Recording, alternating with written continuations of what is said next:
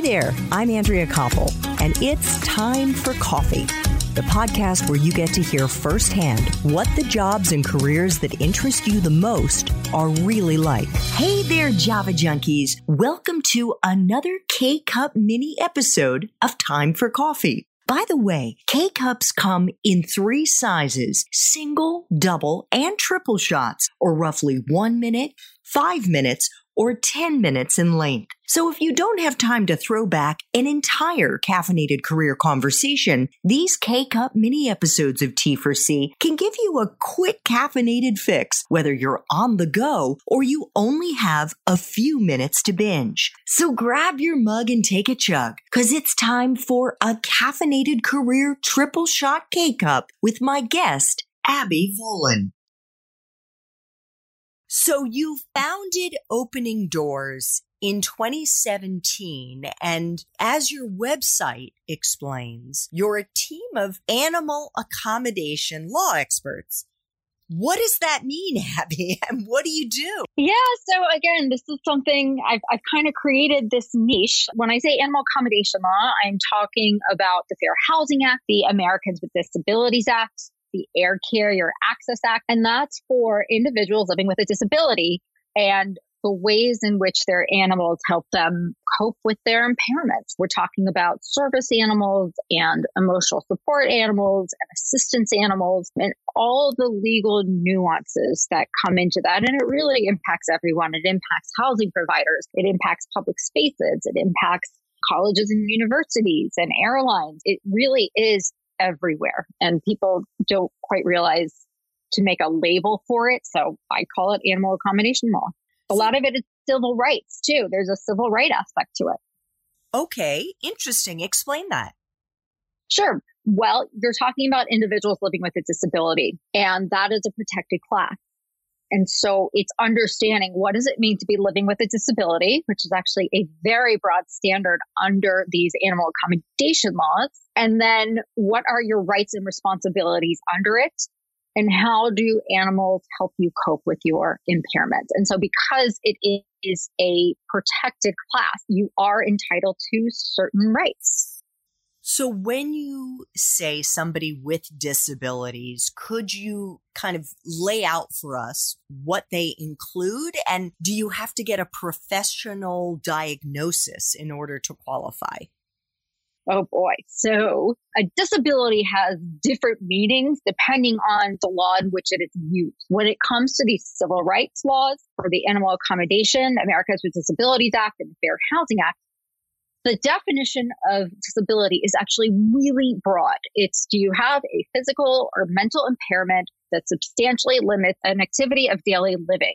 So do you have a physical or mental impairment, whether or not we're talking about epilepsy or depression or ADD or cancer, and really it's any kind of impairment, and does it impact an activity of daily living? So do you have difficulty with sleeping, standing, sitting, thinking, focusing, reading? It's purposely very broad.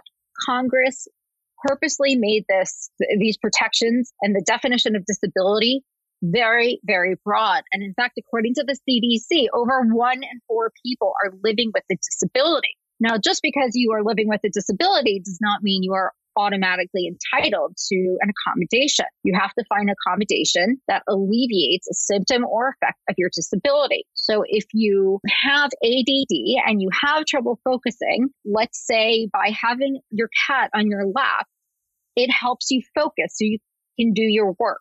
Well, that's a disability. And there you have an accommodation, something that helps alleviate a symptom or effect of your disability. Now, in terms of how to validate, when it comes to animal accommodation law, if your disability is obvious, if you can see it, it's readily apparent, no more verification is needed. If the use of your animal is obvious, no verification is needed. So when we think about this, think about a guide dog for the blind. That is going to be obvious both for the disability and the accommodation. It's very obvious why you need that animal. But what if you're in a wheelchair, which is obvious you have a disability, but then you have a dog standing next to you? Well, you don't know what that dog is for. So in that case, you may have to provide verification of why you need that animal. So you also asked about verification.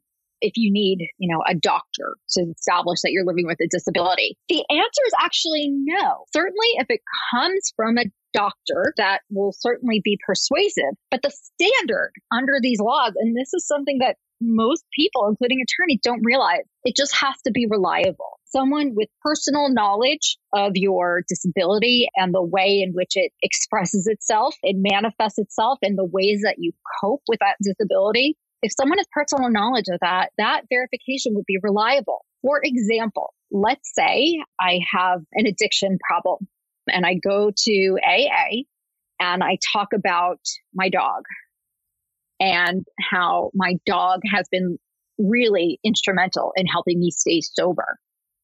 Well, in that case, someone from your AA group could certainly provide verification, reliable verification that you are living with a disability, which is addiction. Now, disability is not if you are currently using, but if you are dealing with the aftermath, dealing with addiction. So that's obvious for having a disability. And then the fact that your dog is the one that's helping you stay sober, well, that is alleviating a symptom or effect of your disability. And I think certainly someone from your AA group would be a more reliable source to verify that than, say, your primary care physician or whatever other doctor you might go to. So really, it just needs to be reliable, which most often is from a doctor, but it need not be. And let me also say that it is not the same as a prescription.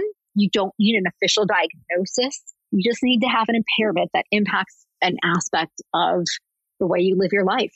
Got it. Could you give us perhaps another example of some of the kinds of cases that you've handled for clients? So the issues I tend to deal with for helping people with this issue, it's usually around mental health. People who are dealing with anxiety or depression or bipolar. Frankly, we live in precarious times. And certainly as mental health is being less stigmatized and more people are willing to acknowledge that they have some difficulties and they need some help, that's an issue that is really dominating the animal accommodation world. I think it's also that people don't realize that there are countless types of impairments for which an animal will help alleviate a symptom or effect. That's why I hate the term emotional support animal.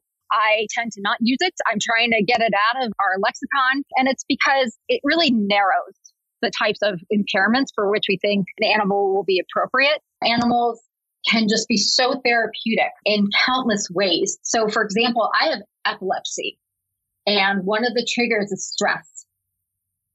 And so my cat, she helps me keep calm. If my blood pressure starts to rise, she'll come over to me or I'll go over to her and she'll sit in my lap. And it's very soothing when I pet her. And that's alleviating a symptom or effect of my disability, which is I tend to have seizures. And so that is another appropriate use of assistance animals. People don't understand. They don't realize how broad it is. And so I think that's another reason why it tends to only come to light for mental health issues.